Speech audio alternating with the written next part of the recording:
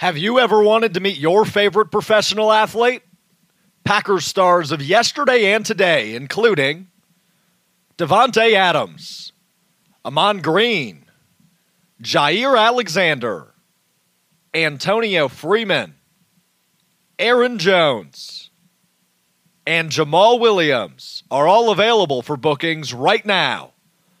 Mayfield Sports specializes in these special moments between fans and their favorite professional athletes. Head over to MayfieldSportsMarketing.com to see the full list of available athletes to book your favorite professional athlete at your next event.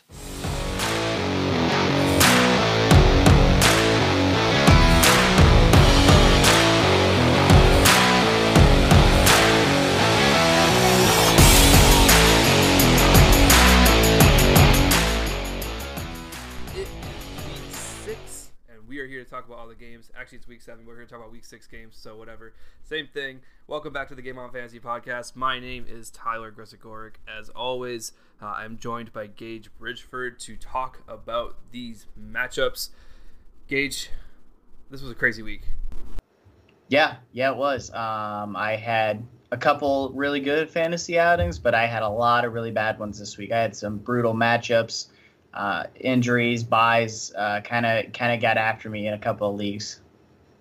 Yeah, I completely agree. And I was talking to some of my buddies about the matchups this past week, and there was just a lot of oddities in a lot of different games, and it kind of was all capped off with Derrick Henry and his 94-yard touchdown run in the fourth quarter of that game against the Texans. So, that game had a lot more points than I thought it would, and Derrick Henry was really the biggest reason why. So I got part of that one right. And so that's where we're going to start today. We're going to start with that Texans-Titans games. What were some of your immediate takeaways? Tannehill's good. Deshaun Watson, in fact, is also good at football. Derrick Henry's good at football. Yeah. The main thing, like all seriousness here, though, the tight end position for Tennessee is a valuable piece no matter who it is. Jonnu Smith left this game early, had 1 catch for 13 yards on 2 targets, and as soon as he left, Anthony Firkser came in, had a 22% target share, which led the team in targets with 9, caught 8 for 113 and a touchdown. If you watched our live stream on Sunday morning, I had Jonnu Smith as my play of the day because I thought he was going to keep rolling. If he had stayed healthy, I think that I probably would have nailed it. I didn't know he was going to get hurt and then Anthony Firkser was going to take the job, but I think Jonnu's expected to miss at least next week, if not 2 weeks. So if that's the case and you have Jonnu as your starting tight end, Firkser, it looks like he's going to be a valuable piece. I will say, though, next week, tough matchup against Pittsburgh. Even without Devin Bush, that is going to be a tough matchup for any tight end.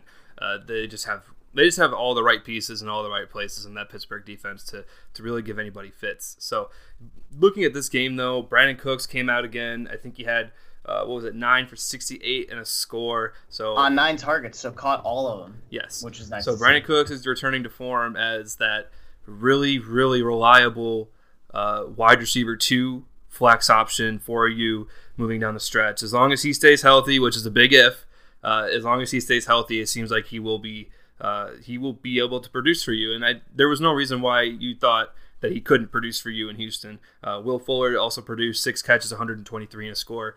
So 11 targets for him is the big number. Darren Fells had 7 targets. I feel like Darren Fells is the name that just keeps on sticking around as like a nuisance.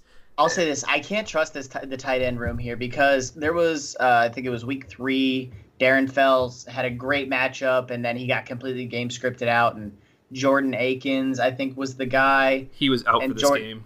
And so maybe that's all it is. Like, I think if Jordan Akins returns, Akins sees more of a role in the offense. I love Darren Fells. I think he's a talented player. I stash him in a couple of dynasty leagues. He's a little long in the tooth, but he's still in an offense that throws the ball a lot. Maybe when Akins comes back, he doesn't necessarily maintain this same role. 7 targets, was 3rd on the roster. A quick rundown of Cook's stats over the last 2 weeks. He's got 21 targets. He's caught 17 of them. He's got 229 yards and 2 touchdowns. He is exactly what you hoped he could be when he got to Houston.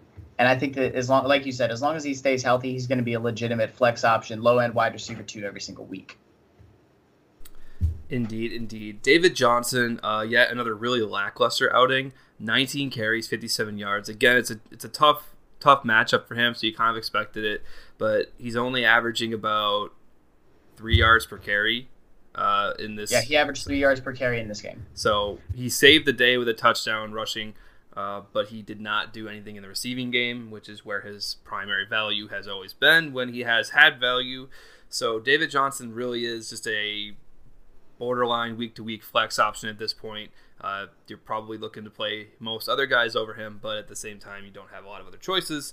But you'll take, if you're getting 12 points in your flex, that's not bad. You'll take that. So let's move to the Titans side of the ball. I thought that A.J. Brown returning could really affect Jonnu Smith, and I think in a way it did, even regardless of the injury, because I'm looking at the tight end position here. Obviously, Anthony Firkser was the main benefactor of Jonnu Smith's injury. But I thought A.J. Brown and his return could really be the biggest thorn in the side of Jonnu Smith as a productive player. So something that remains to be seen, but he did have 5 catches for 56 yards, 2 scores on 7 targets. Firkser had 9 targets, so 8 catches, 113 and a score.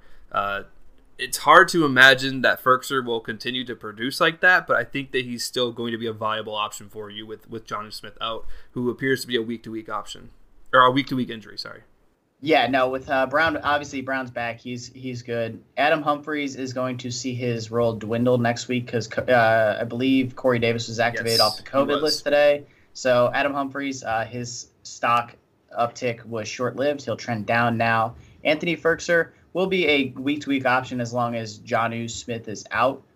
He's not going to have 8 for 113 a touchdown next week, and if he does, I'll be stunned. But I think that as long as Jonnu's out, Firkser is a decent streaming option.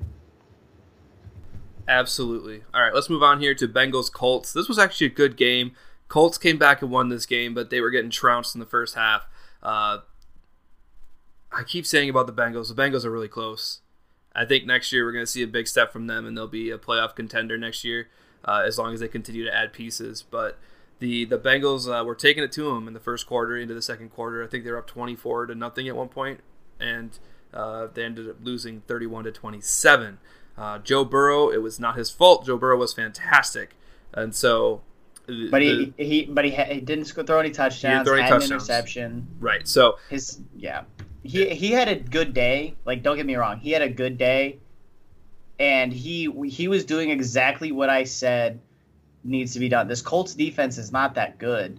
They only got 2 sacks on Burrow on the day, despite having a dramatically overmatched line. They only got 3 quarterback hits they got 6 quarterback hits on the day.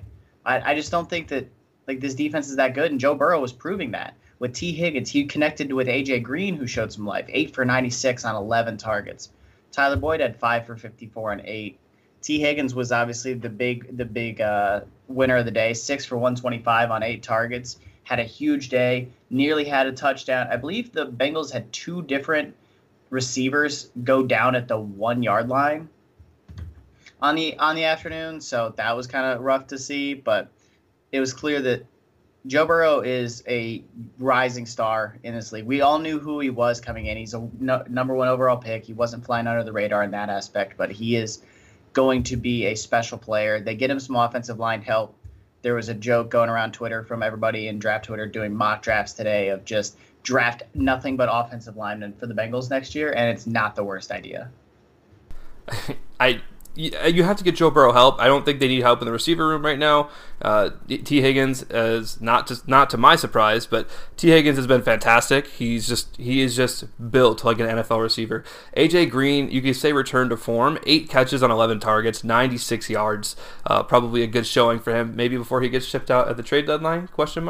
Tyler Boyd, 5 catches, 54 yards, 8 targets. It's a solid day for him. He didn't get in the end zone, but you're getting a solid floor with Tyler Boyd. That's exactly what he gave you this week. So I'm still Not worried about that stat line at all. I'm not worried about the fact that AJ Green out-targeted them. But if AJ Green does start to kind of put it back together, watch out for this Bengals offense, because this passing attack could be really, really lethal. And to a lot of teams who are not going to have three good corners. Joe Mixon, he had 18 carries, 54 yards, saved the day with a score on the ground. He had 2 catches for 15. Giovanni Bernard snaked a touchdown at one point. I think it was his first rushing touchdown in a long period of time. So it's not much to take away here. It's just that all three Bengals receivers are flexible at this point in time. Yeah, I agree. They are all flex options at this point. AJ Green is the one I'm most concerned about putting in my lineup. T. Higgins and Tyler Boyd, I'm pretty comfortable with either one of those guys if I'm slotting them in. The thing about AJ Green is that, and this is why I'm willing to have confidence in him, was obviously it's the injuries. And then the second part of it is when he's been getting thrown at, he's been inconsistent.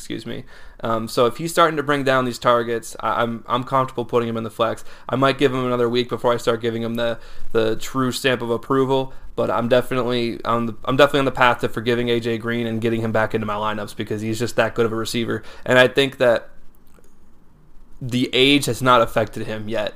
He's still getting open. He's still incredibly athletic. You can see that. It has just been the drops for him, which is a mental game, and I think that he can get over that, being the type of receiver that he is. On the Indianapolis side of the ball, Jonathan Taylor is the only Colts running back you should have at this point. 12 carries, 60 yards. Nyheim Hines, he had 5 catches for 27. To Taylor had 4 for 55 though. So really you're looking at the receiving work for Nyheim Hines. It's not even really there. He's getting a lot of the short game work, but he's not getting any of the receiving work. I'm sorry, any of the rushing work. But we could talk about Marcus Johnson. Did talk about him. He had 8 targets this week, and so then T.Y. Hilton, I think, had a touchdown that was called back that would have saved his day. And so Trey Burton had a big day. I think he had 2 scores, one on the ground, one in the air. Yep, Trey Burton had 4 for 58 and a touchdown on the day on 5 targets, which was the leader among the tight ends for the day. Right, so I think Trey Burton becomes a top tight end option moving forward, especially with all the uncertainty around Zach Ertz and his ankle injury, coupled with the bye weeks coming up and all the COVID situations that are likely to appear at some point here that we just don't know about yet. So I'll probably be picking up Trey Burton if he hasn't been picked up already in my leagues. So anything else you're looking to do here with this Colts offense? No, Marcus Johnson had a good day, 5 for 108, 8 targets. The one thing, though, temper expectations. I think I talked about this either on the podcast last week or on the Sunday morning show. He got all those on just deep shots, and I understand that. Deep shots happen, but this team doesn't throw the ball. Phillip Rivers, even when he was throwing those deep balls, didn't look like it should be going as far as it was. He was throwing ducks through the air, and he was just getting lucky that Marcus Johnson was magically finding his way open. I still don't think that Johnson is necessarily a super consistent player, but he is trending upwards right now. So similar to Trey Burton, those are 2 guys that I would go to look to add, especially if you're dealing with injuries or bye weeks, COVID, etc. So I think we asked a similar question earlier in one of our podcasts, but Marcus Johnson or Zach Pascal? I'm going to stick with Zach Pascal. I've seen more production from Pascal in a longer setting. Pascal got the touchdown. He had 7 targets, so it's not like he got dramatically out targeted here. If it was Marcus Johnson had 8 and Zach Pascal had 3, we might be having a different conversation. But he only had 1 more target than him. He also got the touchdown. Johnson was big play reliant. So I'm going to go ahead and I'm going to lean Pascal, but Johnson is definitely closing the gap. Fair enough. I probably would lean Johnson at this point. I think he offers a boomer bust play that you can put on your bench and throw into the lineup in an emergency sense. He does, yes. I do agree in that sentiment. All right, let's move on. Broncos-Patriots. This was actually a fun game. It was a gross game in a lot of ways, but Broncos-Patriots. Patriots probably should end up winning this game, even though they had no business winning the game. They probably should end up winning it anyway. They were putting themselves in position to win the game for sure. Cam Newton, 10 carries, 76 yards, 1 score. Didn't do so hot in the air. 17 for 25, 157, and 2 interceptions. Granted, one of those interceptions was pretty fluky. If I remember correctly, maybe both of them were not that good. I know one of them for sure was really fluky. The other one was not his fault at all. And so he saves his day with the rushing work, which has always been where he makes his bread and butter. So between those two things, I don't know where he finished on the week, but he's probably a high-end QB2. So looking at the rest of the offense, I don't know what the heck to do with the rest of this offense. James White, 8 receptions, 65 yards. Good to see him come back to form. And that's exactly what you're hoping for in the flex from him. He's the only person on this entire Patriots roster that I'm willing to start for fantasy right now. You also asked where Cam Newton finished as of right now, prior to the Monday night games being put in. He's QB9 on the week. Nice. He finished with 19.48 points. Obviously, that it varies depending on how your scoring format does it. Like, I know it's Scott Fishbowl, his points got tanked, but it just depends on where you play at and how your scoring is done. James White's the only one I really want to roster at this point, and that's exclusively in PPR formats.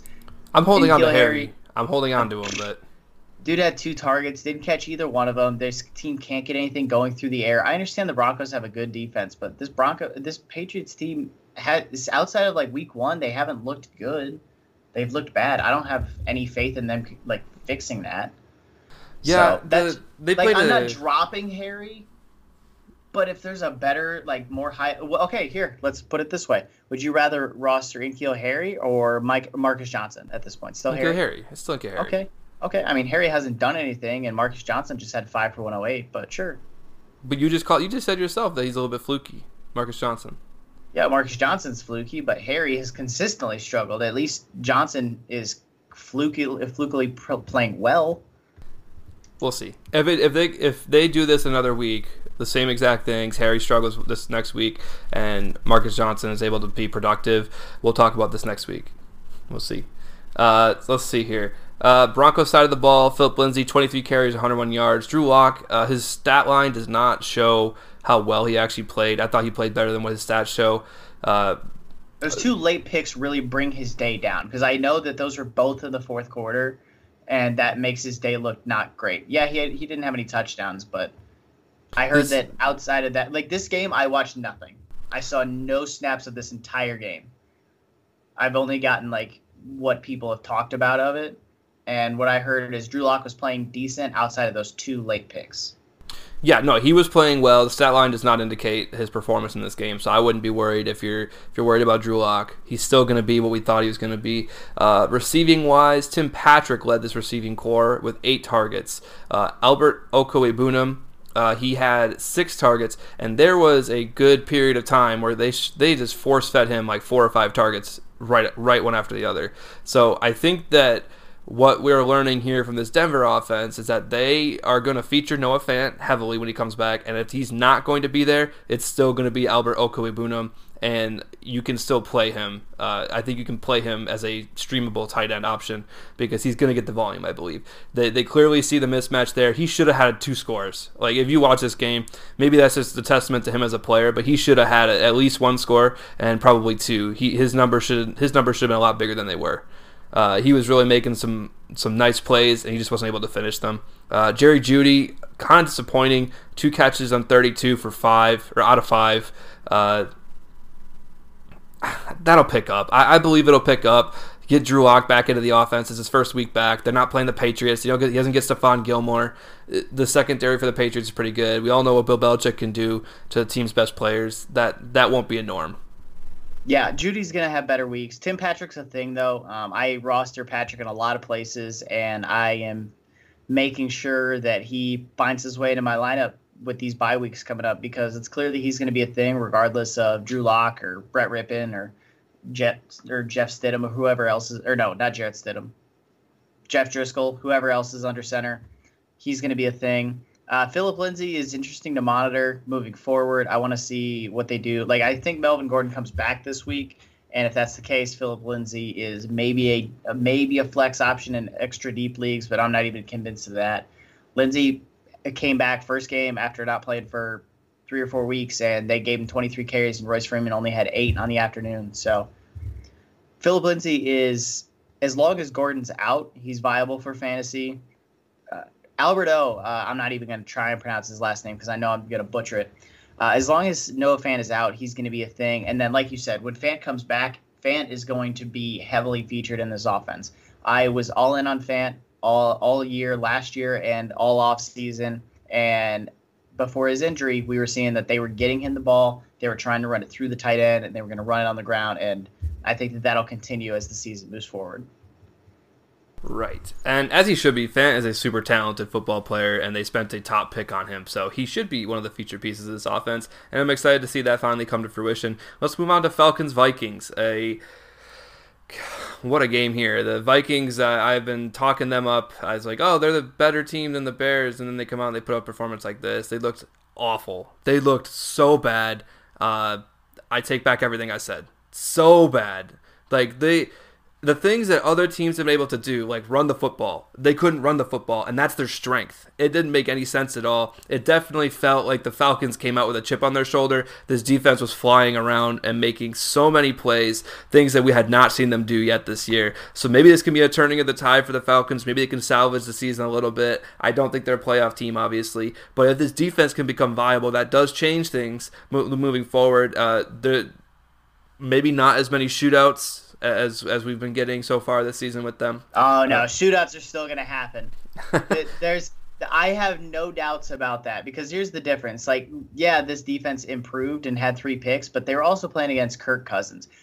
And it's not even like Kirk was under pressure. I understand that, but they just looked different. They looked different. He got hit 8 times, jeez, and he got sacked once. They were flying. It was equivalent to what the Buccaneers did to the Packers. Like, it was they took it up another level.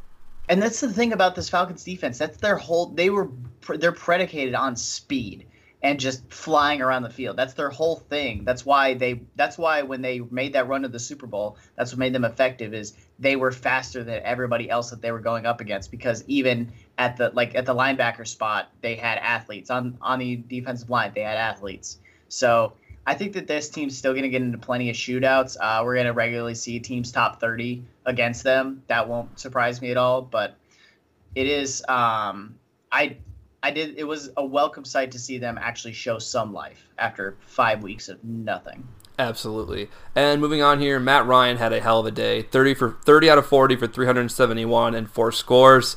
That's the Matt Ryan you were hoping that you were going to get when you drafted him in the 10th round of your fantasy drafts, because this is why you don't draft quarterbacks early. Todd Gurley, 20 carries for 47 yards. Brian Hill, 10 for 28. Gurley's still getting the work. Gurley is getting 60% of the carries, and that's good enough for me. I'm good with Gurley right now. It was not a good day on the ground overall, but the Vikings defense has been good against the run this year, so understandable there. He paired that with 3 catches for 20 yards to have a decent fantasy day. He's still a flexible option, probably RB2 worthy most of the season.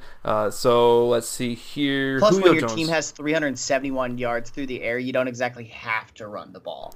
Exactly, and they still gave him 20 carries. So yeah, I just wanted that to be clear. Like, I'm also in on Todd Gurley, like you are, and if people are like, "Oh, he had a bad day," it's because he's washed. No, it's when your team puts up 371 yards through the air, you don't exactly have to run the ball very well. But yeah, Minnesota has been good defending the run, at least by comparison to how they've defended the pass.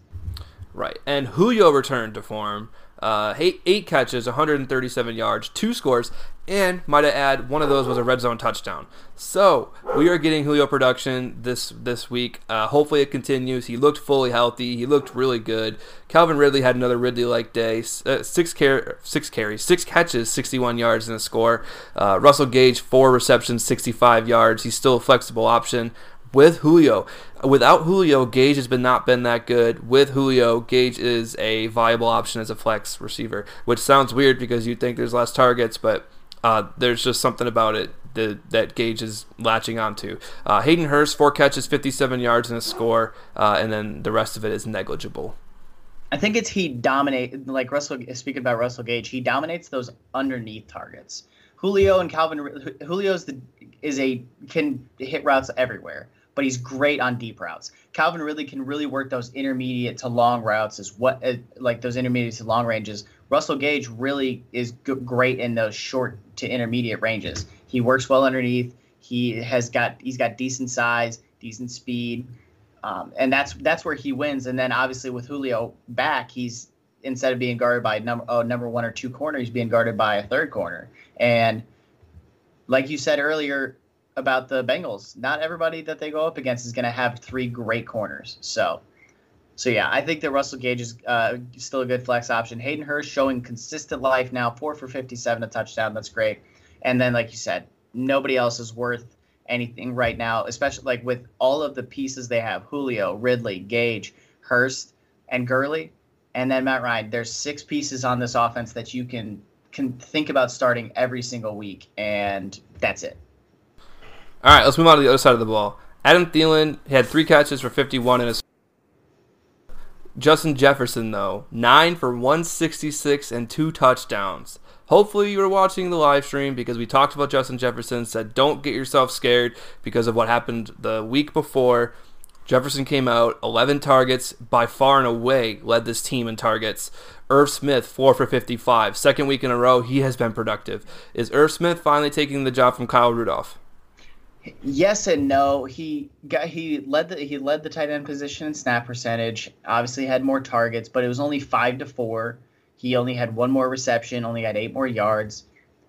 We all want and can see that Smith needs to be getting more work, but this offense isn't doing that. They are choosing to feature their receivers more heavily, which is not a dumb decision because Justin Jefferson and Adam Thielen are very good wideouts.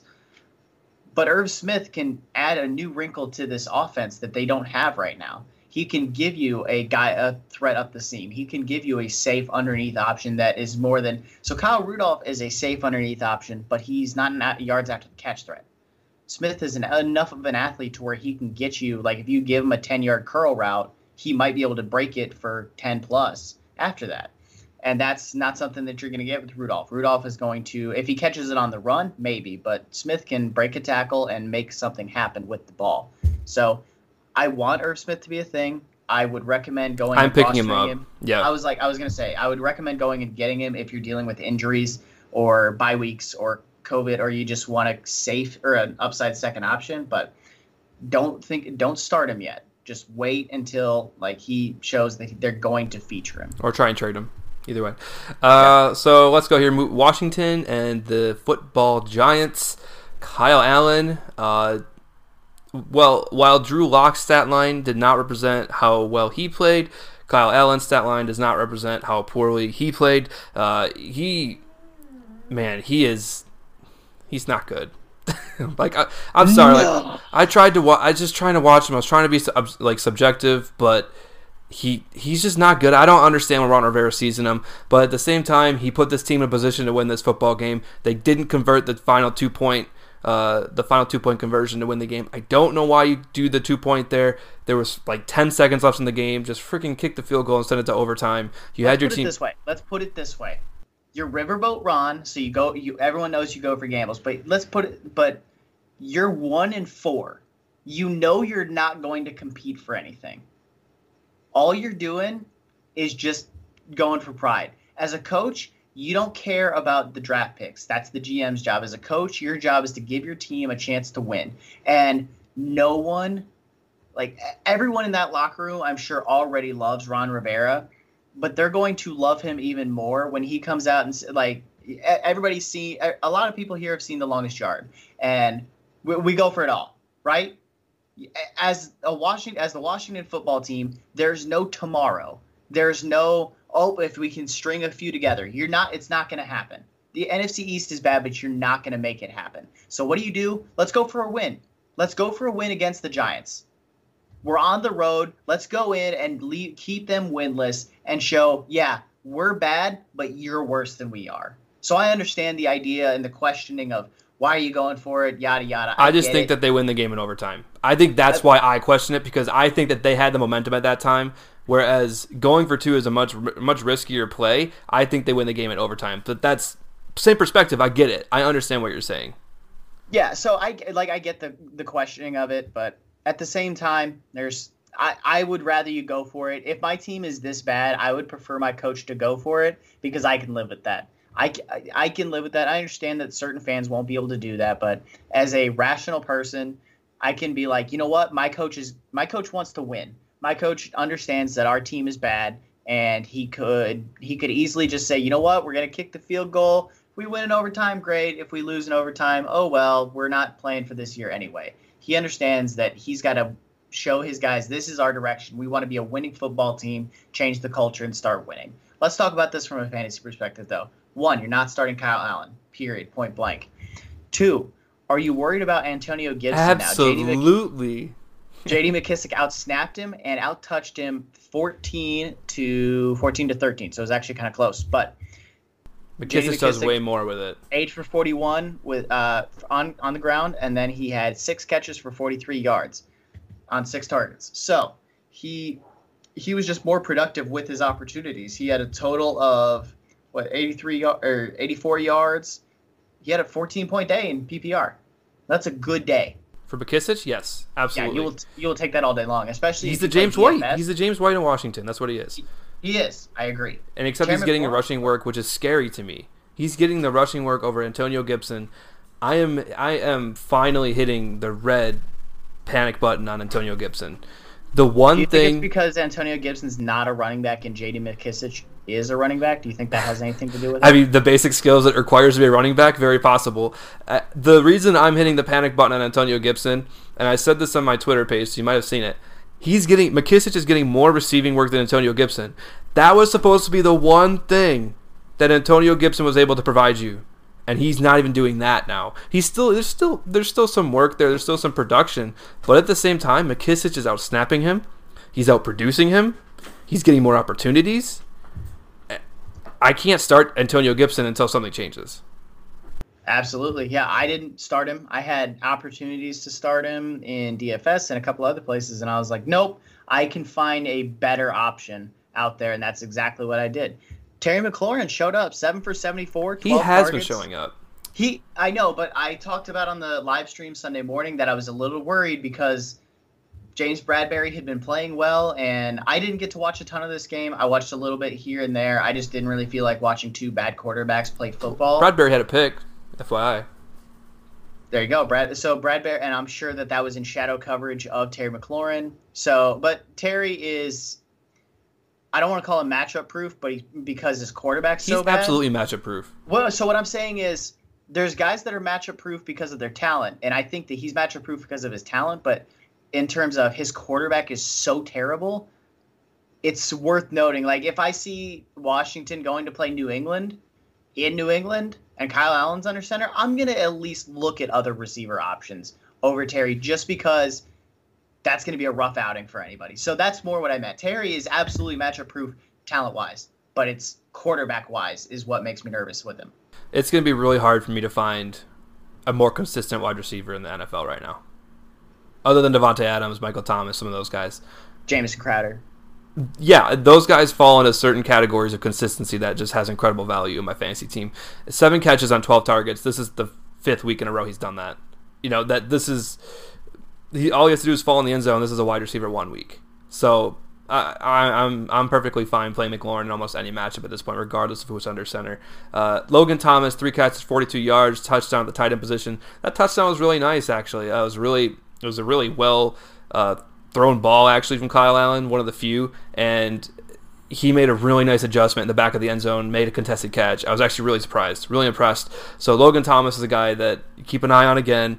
At the desolate tight end position, wherever you can get the production, you're probably going to take it. So keeping an eye on Logan Thomas, again, moving forward. Giants side, Devontae Freeman. He's going to be giving you the solid 8 to 10 points in your flex, so you're keeping him on your roster. He had 1 catch for -4, but he had 18 carries for 61 yards. You're just hoping he falls in the end zone. This Giants team, though, is just overall desolate. Darius Slayton, so sad. He had 2 catches for 41 yards. One of those was a touchdown, and he got hurt on the play. So I'm monitoring his ankle situation moving forward. You can see it. It looks like he may have just twisted it. I think he's going to be okay. He ended up walking up the field. Evan Ingram, disappointing. 2 catches, 30 yards. This is a matchup he needed to thrive in, and he just did not. So I don't know what I'm doing with Evan Ingram moving forward, but it's probably nothing good. Yeah, I love that Darius Slayton at least got the touchdown because I still love Darius Slayton. He's a consistent starter for me now. Evan Ingram, I wish that he had a better quarterback, a better offensive system. Just the talent is there, and if you could just maybe give Green him, Bay. Just about anywhere else. There's so many other places that he could be successful. Yes, Green Bay is one of them. Just take him to a system that wants to feature him, and he can do so much for you. I don't know if the weather in New York or New Jersey was just awful, so that's why Daniel Jones only had 19 pass attempts on the afternoon. It's not like they were blowing him out. It was a 13-10 game at halftime. This was a close game. Why did you have 26 carries? And Daniel Jones was your leading rusher. Darius Slayton had 1 for -3. So Evan Engram needs to get the ball. Get the ball to your playmakers. This is why teams like Washington, Terry McLaurin had 12 targets. That is excellent. When you have Evan Engram and Darius Slayton combined for 7 targets, they had as many targets. Slayton left in the first quarter. So Okay, that's not fine. really fair. But I get your point. Then let's move on then. Golden Tate had 1 target on the afternoon. I understand the Golden Tate is older, but you're telling me that in 3 quarters you found 1 target for your second best receiver? Do you think Sterling Shepard and him returning does anything for this offense? Maybe. It all depends on how this team wants to play. If I think that they're content to sit on leads, and I think that that's a poor way to handle it. I'm a big believer of going for it. Try and score points. Run it up. If you're a bad team, try and score points. Get your quarterback in a rhythm. 12 for 19 and 112 yards isn't how you do that. It's the same reason I don't agree with the way that the Broncos are handling Drew Lock. Move the ball. Try and take some shots. Do something. This boring. I don't agree with nonsense. that though. They were with Drew Lock. The Patriots were just making really good plays all over the place. But what I meant more was for Drew Lock at the beginning of the year, they were really hand the ball off. He wasn't throwing a ton. He was taking very rare shots. They opened it up a little bit this week, and then it's just I want to see your young quarterbacks doing more. Dwayne Haskins, yeah, he's definitely the reason that you're only 1-5. Nonsense. Give these young quarterbacks opportunities to make plays. You're never going to know if they can do it unless you give them that shot. You're just not. You could say, oh, well, in practice, he made a great play, and then we got Joe Judge practicing in the rain because that's necessary. Freaking moron. All right, let's move on. Ravens, Eagles. Eagles were very surprising in this game. They showed some fight. They came back. This is a team that could really be a spoiler down the road as they get healthier. The overall Carson Wentz, I think, is getting hated on a little bit too much. I think he's trying to do everything he possibly can for this team, and it maybe has resulted in some bad numbers, some bad statistics. This dude put the team on his back that final quarter, and he kept them within the game. They ended up losing by 2. They were down by about 20 points the majority of the game, but they fought back. Carson Wentz finished with 213 yards passing, 2 scores. Got sacked 6 times in this game. Had 5 carries or 49 yards though. So there's that rushing floor that used to make Carson Wentz so valuable. This is the 3rd week in a row he has put up a good rushing floor. So if he continues to do this, which I don't see why he wouldn't, he's gonna remain fantasy viable, and especially if he starts scoring. The read options are what this team can do well, and so Miles Sanders 9 carries, 118 yards, although 74 came on 1 carry. So and he's also now out for. I think they said 1 to 2. They said 1 to 2 weeks today. Okay, so he's out with an injury, and also you said earlier as they get healthy. By the way, quick note on Carson Wentz: he is QB4 entering Monday night. For the week that is, not for the season. So he played well. Zach Ertz, high ankle sprain. He's going to be out for a few weeks. So for those of you that either roster Ertz or Goddard should be coming back soon. Yeah, Goddard. If Goddard is for some reason available, go pick him up because Goddard is going to be heavily featured when he comes back. Travis Fulgham is. He's going to remain viable. Yeah, he's going to remain viable. Even if Alshon Jeffrey comes. Yes, I think he takes over some of that receiving work from the tight ends that we became so accustomed to. I think you get Alshon Jeffrey, Jalen Reagor, Deshaun Jackson, and Travis Fulgham as your main 4 pass catchers. The thing that I like about Travis Fulgham over some of these other guys, and even Marquise Brown, who we'll get to in a second, Travis Fulgham had 6 for 75. He had 10 targets. That's great. Tied for the team lead with Zach Ertz. But he only had his longest catch of the day was only 19 yards. It's not like he's just getting a deep shot and doing something with it. Like John Hightower for Philly had 4 targets. Should have had a touchdown. He caught 1 for 50 versus Fulgham had 6 for 75, caught a touchdown, and it was only in his long was 19 yards. He's getting used all over the place, and I love guys that can do more than one thing. Obviously, deep threats are great, and we value them highly, hence why Tyreek Hill is a top 10 wide receiver for fantasy football, and Marquise Brown is an interesting option. Deshaun Jackson for the longest time was a great option. Fulgham is getting work everywhere, and that's great. I think that his role reduces a little when Jeffrey and Jackson and Rager are all back, but I do agree with you. I think he's still fantasy viable. If Goddard's not back this week, because I believe they play on Thursday night, if I'm not mistaken. Yeah, I don't think he returns this week. Are you playing Richard Rodgers or just only if I absolutely have to? Okay. Only if I absolutely have to. Okay, let's move over to Baltimore. Speaking of absolutely have to, Boston Scott. Oh, Boston Scott. Yeah, play Boston Scott. I think you should temper expectations, though. Maybe if you get 10 points from Boston Scott, I think you should be happy. That's all right. Well, I mean, you probably have Boston Scott as your RB3 or flex for the week, so 10's good. Yeah, especially I agree. With 16. I think 6 teams are on a bye in week 7. Yeah, it's. Or no, there's 4 teams on a bye this week. 6, I think, comes in a couple weeks. It's about to Let's get move wild. over to Baltimore, though. Lamar Jackson, 16 for 27, 186 yards and a touchdown. Not great, but here it comes. 9 for 108 and a touchdown, including a 37-yard run where he was basically untouched once he got clear of the pile. Yeah. Like, he got clear. And he does it once a week. There wasn't anybody in the frame, man. It was gone. It was a no-doubter. Speaking of 9 carries for J.K. Dobbins, 28 yards. 14 carries for an amazing 26 yards for Gus Edwards. And a touchdown.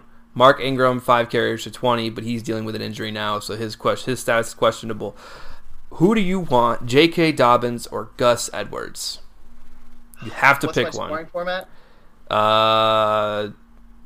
Is that really gonna change things for you? Absolutely. Then I already know the answer. Because if it's standard, it's Gus Edwards. Even though he's averaging less than 2 yards per carry? He averaged less than 2 yards per carry in this game. I'm pretty sure on the year he's still averaging over 4 yards per carry. I don't have the. It's not good. I got my producer pulling up the numbers. Give me a second. J.K. Dobbins, I think is where I go because I think J.K. Dobbins gets receiving work, but he still didn't get that much. He only had 2 catches for 1 yard on the day with a long of 4. On the year, Gus Edwards is averaging 4.5 yards per carry.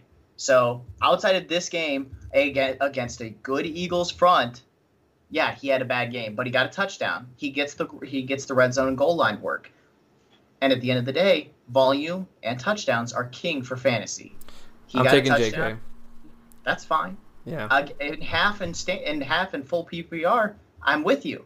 I'm just saying, if you playing in standard leagues, I would prefer Gus Edwards because I'm pretty sure Gus Edwards is now leading the team in snaps. I don't know if the snaps have been. He's definitely leading carries. What do you think about these receivers?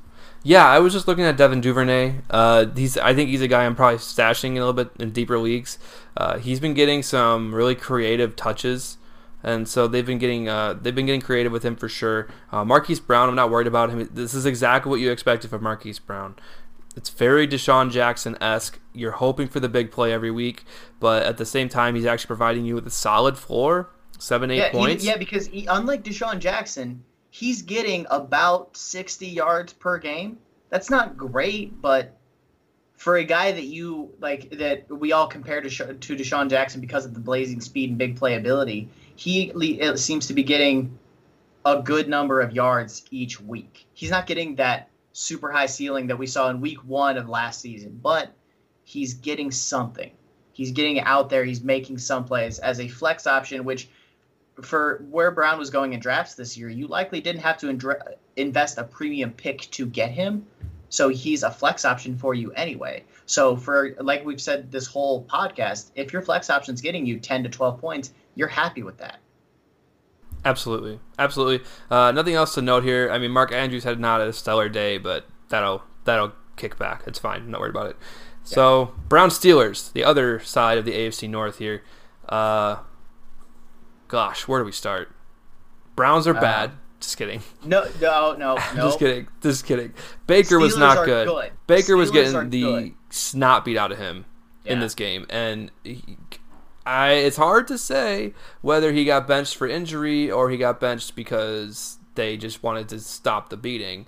But I think it's both, because there was one play where he got hit hard. Like, he was wrapped up already, and like somebody already had him around the ankles, and he got rid of the ball, and then Bud Dupree had him around the ankles, and then Cam Hayward came in and pancake flattened him. And he was on the ground. You could tell those ribs, and he was struggling to breathe a little bit. So, like, Wyatt Teller, their best offensive lineman, was out for this game. And Teller has been playing damn good football. And he was out for this game. That made a huge difference. But this Steelers defense is just, they're playing real good right now. Minka had a pick six. That's great. If you play IDP, you love that.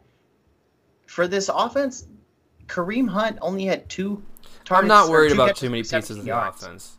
I'm not worried about it. I think that they're going to have better weeks moving forward. I'm just saying it's something to note that Kareem Hunt, who we all say, high floor because he gets receiving work, he only had 2 catches for 17 yards, only had 3 targets. I mean, this Austin Hooper led the team in targets. So yep, 5 for 52 on 6 targets. It's great. OBJ had 2 catches on 4. Jarvis Landry had 3 on 5. I don't think we can draw too much from it, from anything that we see here. So that's fair. Let's leave the Browns of the past. We got a couple other games this week that we're going to leave kind of what we saw in the past. What do you think about Pittsburgh? James Conner. Not what I expected here. I know the Browns' rushing defense is not the best, but James Conner had a strong hold on this backfield. 20 carries, 101 yards, 1 touchdown, just grinding it out on the Pittsburgh side.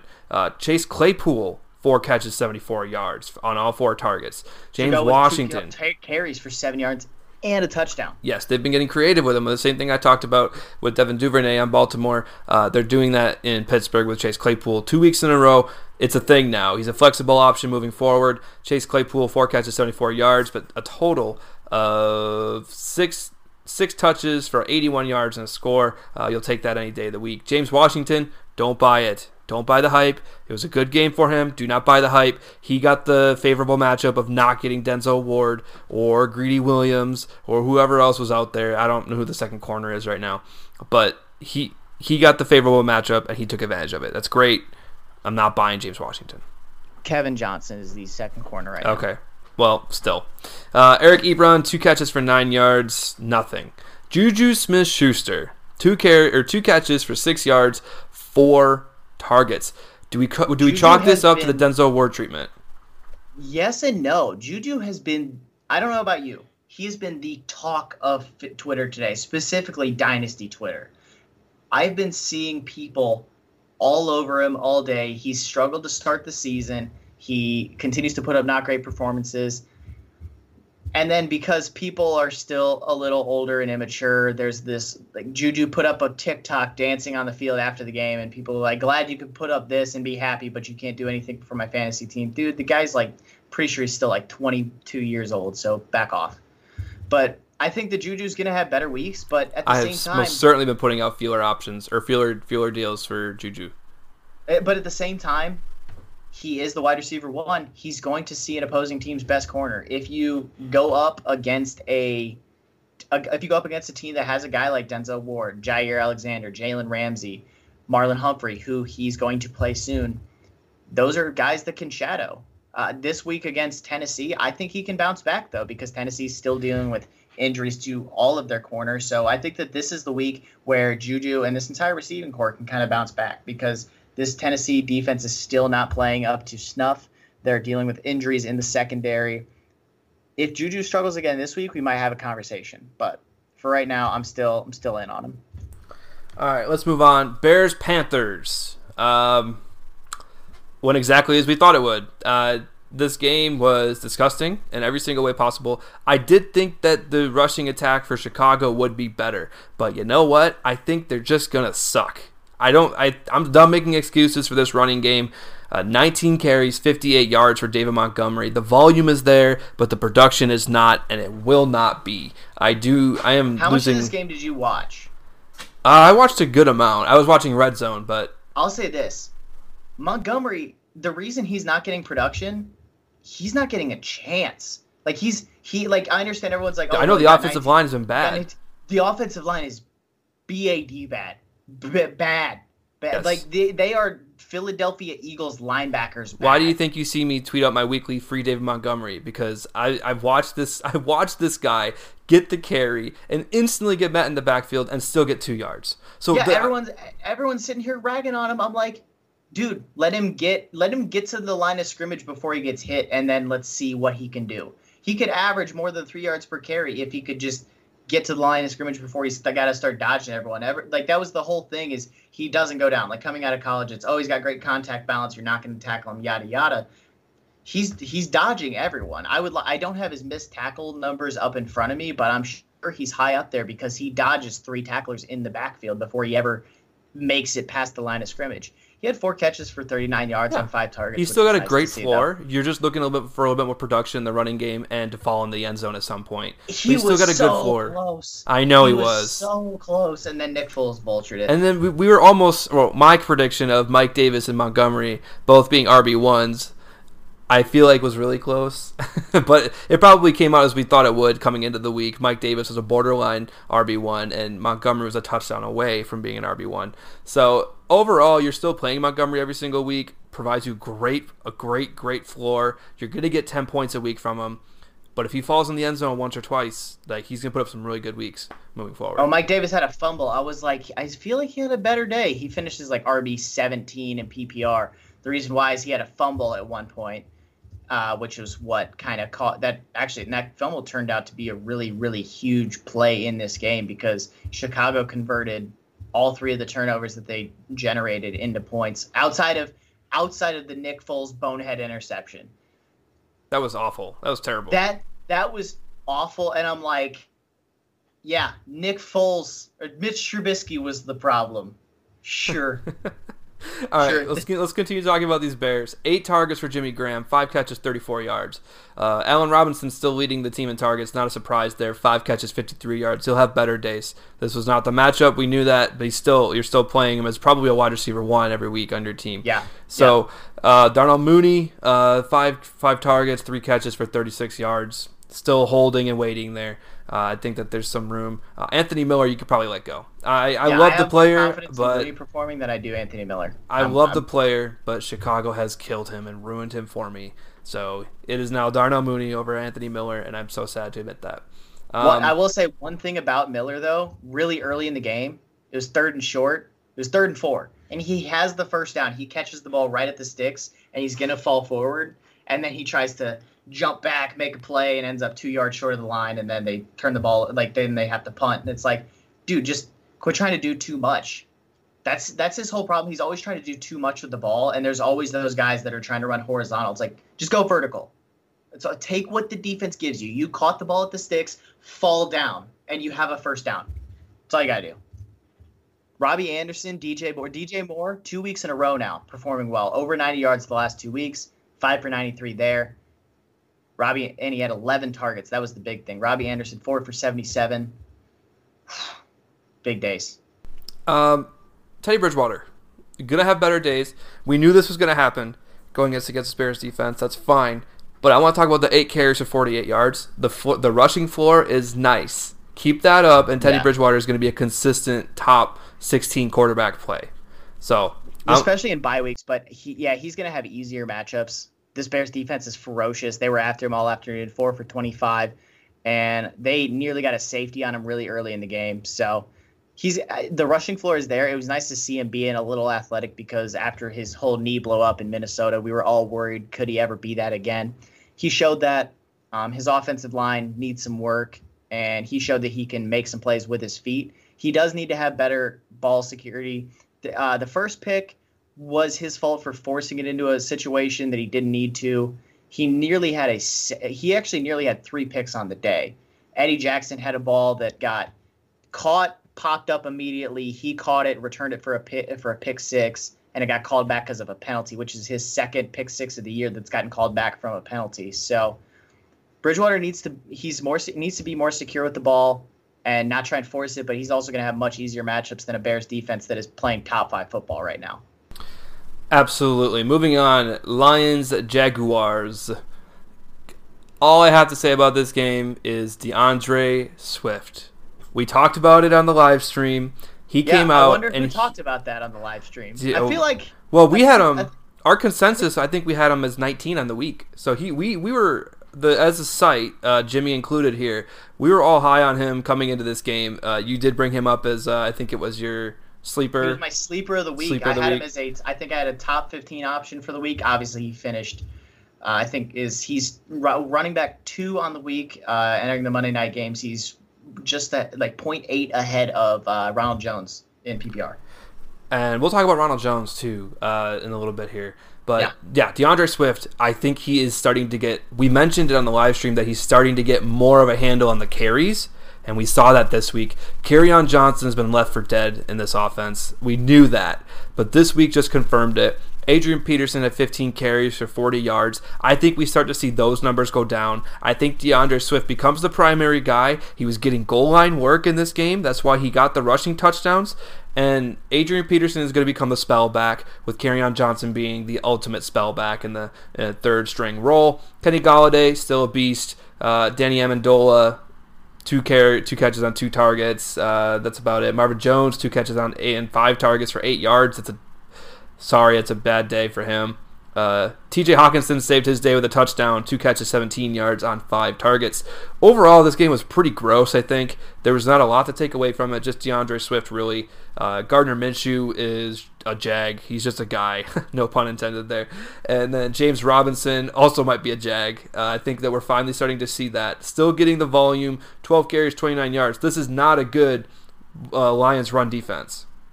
James Robinson also had 4 catches for 24 yards, so a total of 16 touches for 53 yards.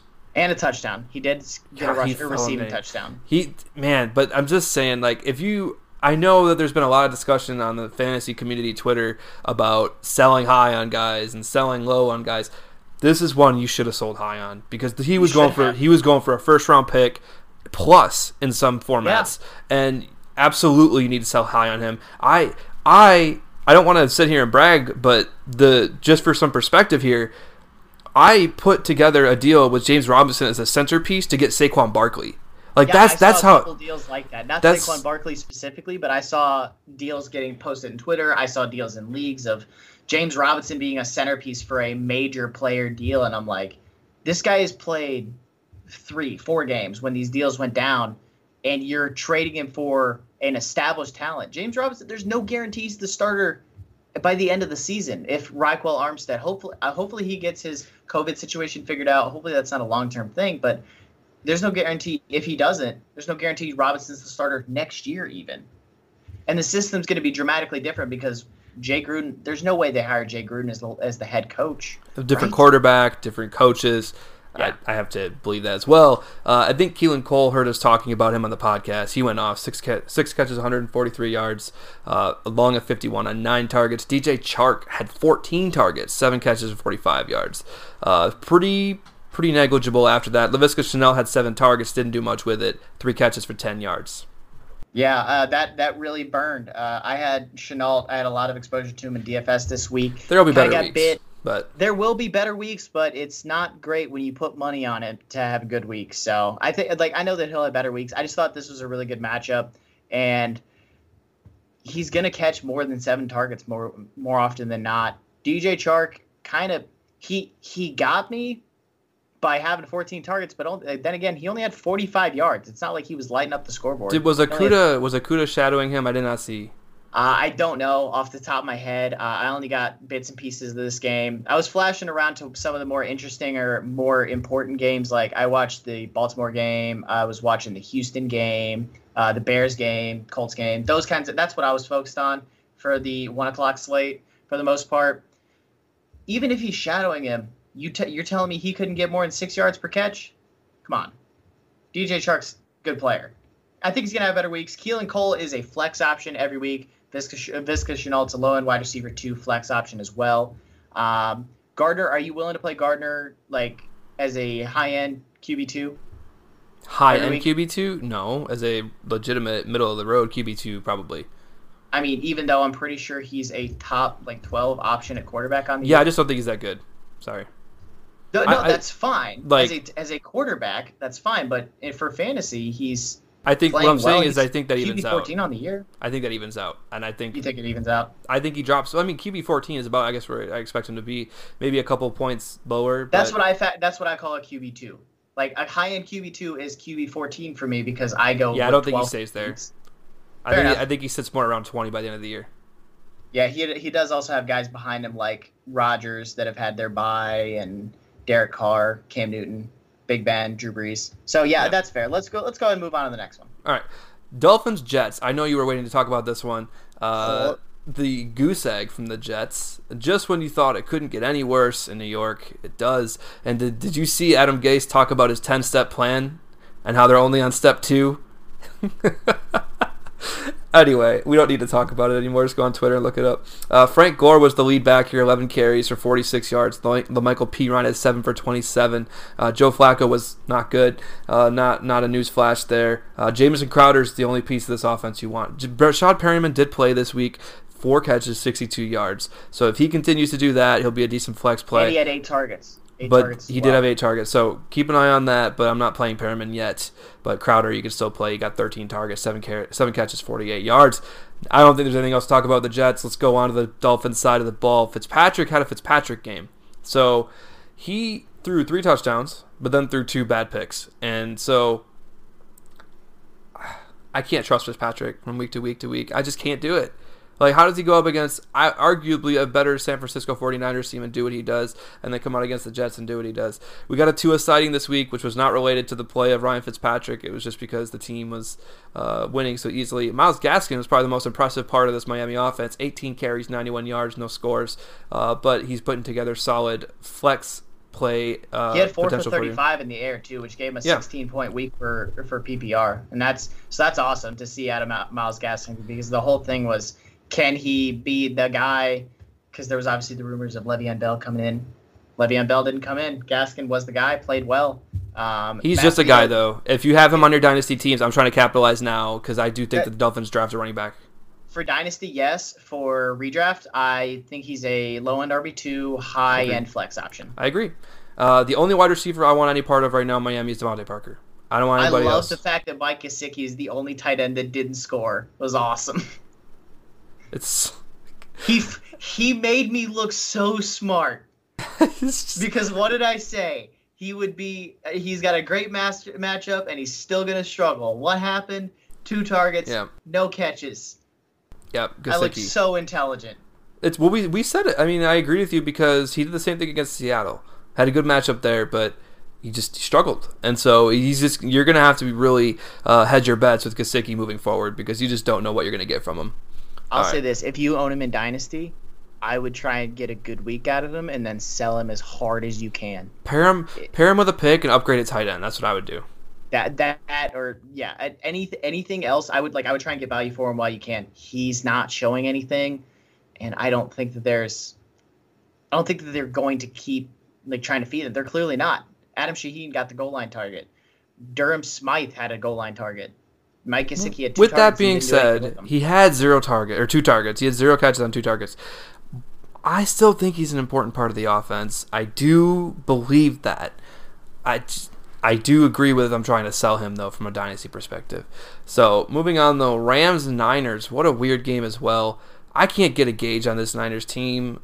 Jimmy Garoppolo comes back, 23 of 33, 268 and 3. I still don't think he's that good. The game plan was really good from Kyle Shanahan in this game. The Raheem Mostert, 17 carries, 65 yards. JaMychal Hasty, 9 carries for 37. Jerick McKinnon, 6 for 18. No Jeff Wilson. I think he was hurt in this game, so that's where the JaMychal Hasty carries come from. So depending on, because Raheem Mostert has now been placed on IR, it's the Jeff Wilson, Jerick McKinnon show again. You're playing the same game you were playing a couple weeks ago with Jerick McKinnon getting most of the work and Jeff Wilson getting the goal line work. JaMychal Hasty's probably going to get left behind unless one of those guys gets injured. George Kittle had a George Kittle day. Deebo Samuel had a good day. 6 catches, 66 yards, 1 touchdown on 6 targets. Startable again. He is startable again. We were waiting to see. We have now waited. We have now seen. He is a startable asset for fantasy again. Brandon Ayuk. I think this is a week where I go and try and make a play in a trade for Brandon Ayuk. He had 3 targets, 2 receptions for 12 yards and a touchdown. This is a week I'm going to try and make an offer to the Ayuk owner and seeing what I can get. Yeah, you might be able to get him for a low end price, but Well, just with Debo having a big week and then Ayuk having a relatively not good week, only scoring the touchdown. This is how you kind of fluctuate the windows, how to intercept them. Taking the team and the environment of the team, and then looking at that individual player, and then kind of going from there. Let's look at the Rams side. Darrell Henderson, where is Cam Akers? Not a single carry here. One snap on the entire evening. Had one target. Didn't do jack squat. We will not be talking about Cam Akers on this podcast again until he has substantial amount of snaps or carries or both, and it does not look like that's coming anytime soon. It's the Darrell Henderson show again. We had a bad week last week in Darrell Henderson season, but Darrell Henderson season is back, and we are going to move forward here. He had 14 carries, 88 yards. He should have had a touchdown too, but we're not going to talk about it. So, wide receivers for the Rams. Ball was just spread out a lot, and Robert Woods is approaching a must-play every week, if he wasn't already. So he already was for me, but that's just because I've had shares of Robert Woods basically every year since he's been in LA. So I've seen him perform on a week-to-week basis. And when I first rostered him, I was under the idea, he's not startable every week. But no, he is a startable every week guy. He gets a consistent amount of targets. He had 10 this week. He didn't do a ton with them, 4 for 29, but he got a touchdown. He had 2 carries for 11 yards. He gets involved in so many ways in this offense. They're always trying to get him the ball. So he is startable every week. He is our wide receiver too. He doesn't have a crazy high ceiling. So there's other guys like Keelan Cole, who we mentioned earlier, has a sky-high ceiling because he's a supreme athlete. Robert Woods doesn't have that, but Robert Woods gives you a safe floor. They're going to get him touches every week, no matter what. Doesn't matter the matchup. He's going to see touches. Cooper Kupp is the one I'm more interested in here. 3 for 11 on 9 targets. Didn't do anything. And this is the third week in a row now that what we've seen out of Cooper Kupp is if he doesn't get the big play, he has a bad game. He didn't get the big play, and he had a bad game as a result of it. Still had 9 targets. Yeah, he did, and I understand that, and he had 4 more than any other receiver on the team. But the thing is, this is the third week in a row where, the last 2 weeks he got a big play and scored a touchdown. This week didn't get a big play, didn't score a touchdown, had a bad week. It is something to monitor. I'm still not benching Cooper Kupp, but it is something that I'm monitoring. Also with the tight ends, they're gross. I don't like it. Yeah, you can't pick. Athlete. You can't pick either one of them right now. Yeah. So unless you're desperate, if you're desperate, I would say start Tyler Higbee and hope for a touchdown. I agree. But I don't like either one of them. And not much else to talk about from this game. Let's go. We got one game left here. And it's the game that you almost and I don't it's almost like I saved the worst game for last. Yeah, I saw you skip it. Okay, so yeah. So Green Bay gets rolled on the road 10-38. Aaron Rodgers throws 2 picks, 160 yards, 16 for 35, sacked 4 times on the afternoon. Speaking of games, I'm not gonna take any long-term fantasy outlook from. This is one of those games. Yeah, no, on the Green Bay side, I'm not taking anything from this game. Rodgers is gonna have better games. I talked to a lot of people about this in Twitter DMs and online, just at work and whatnot, where people are like, Green Bay was overrated. No, Green Bay needed every little thing to go wrong in order to lose this game. Did you know that Green Bay has lost its last 6 games coming out of the bye? They've lost 5 out of 6 because they beat the Giants. I saw that same tweet that you did. Yeah, and at first I thought I saw all losses. A lot of them were blowouts. Yes, no, but they lost to the Giants. They beat the Giants. That was and Matt LaFleur has never lost 2 games in a row, so they'll bounce back against a good Texans team next week. But so Bakhtiari left with an injury. Aaron Rodgers had to throw not 1 but 2 picks on the afternoon. One that was returned for a touchdown, one that nearly was returned for a touchdown. Second quarter was just everything that needed to go wrong. Tampa Bay, who is the most penalized team in football entering the game, had no penalties on the game. Everything, Gronk, who had looked washed for 5 weeks, had far and away his best game of the season. Everything that needed to go Tampa Bay's way and against Green Bay went that way. You're going to have games. This is one of those, not karma, but I'm trying to think of the word that I'm looking for. Just all of the dice fell your way. You're at the casino and you're pulling the slot machine and you keep coming up 7s. Green Bay was coming up nothing but X's and zeros and whatever other terms you want to use. it's going to flip. It's going to flip the other way. They're going to have better games. Aaron Jones is going to be better. Devontae Adams had 6 for 61. It's not what you want, but he's going to have better weeks. Just don't take too much from the Green Bay side. On the Tampa side, Ronald Jones is the guy. I'll talk about Ronald Jones real quick. Yes, Ronald Jones is absolutely the guy in Tampa, which is why I'm selling him. So, okay, I was waiting for the dramatic pause. Did I see what I did there? So, the dramatic pause of I'm selling Ronald Jones, here's the reason why. The biggest thing that you've been waiting on, and this is from a dynasty perspective, this is just me coming back at it. From a redraft perspective, I'm probably holding on to every single Ronald Jones share I can get. But from a dynasty perspective, this Buccaneers team has continually added running backs. Now, I know that Ronald Jones is only in his third year, right? It's his third year? Third. So this is when you expect these guys to make this leap, which is why I was not worried about Ronald Jones. However, the reason I'm selling is because I do believe the Bucs continue to look to add a running back. And while Ronald Jones is getting the value, he's actually, production-wise, he's actually a little bit he's below average just a little bit. And as much as I love the player, I think this is a perfect opportunity to take Ronald Jones and how high his value is right now. And I talked about selling James Robinson and packaging him for Saquon Barkley. You're not going to sit there and tell me every day of the week you wouldn't want to have Saquon Barkley over Ronald Jones. So, depending on your situation... I saw a deal today for Barkley. It was Kareem Hunt and Chris Godwin for Saquon Barkley and Jerry Jeudy. I would take that every day of the week. Saquon Barkley is so undervalued right now. I am going to take Ronald Jones and see if I can go get an Ezekiel Elliott, if I can go get a Saquon Barkley, or if I can go get a comparable running back plus. This is how you dynasty. I'm looking forward past this year. I love Ronald Jones this year, but I do see the cloud of uncertainty and doubt moving forward. Yeah, definitely not selling him in redraft. I wanted to make sure that was, like, when you said you're selling him, I'm like, no, in redraft, you do not sell running backs at all. No, I said that, right? Unless you're getting, like, I was like, unless you're getting multiple running backs back, that's one thing. And this is a scenario of just trying to maximize the value of the current player. Like, if, I'm not going to go out there, I'm not selling Ronald Jones because I think he's bad. I'm just trying to see if I can take him and put together a deal that I would not have been able to make 2 weeks ago to get a guy like Saquon or Ezekiel Elliott.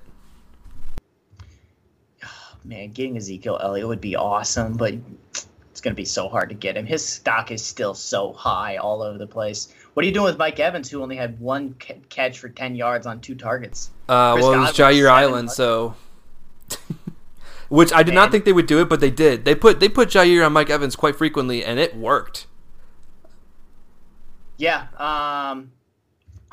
it's like Jair is good or something, man. It's crazy, right? His name did not get mentioned on the broadcast, if I remember correctly. That's a good thing. Other than the only time it got mentioned was on that tackle he had on the Ronald Jones screen not screen, but dump off for 2 yards, where he's like, Jair has quickly developed into one of the top corners in this league. I was like, there you go. You guys said something good. Other than that, his name does not get mentioned, and that is all you need to know about that. Chris Godwin, he'll have better games as well. The passing defense, the secondary in Green Bay is not bad.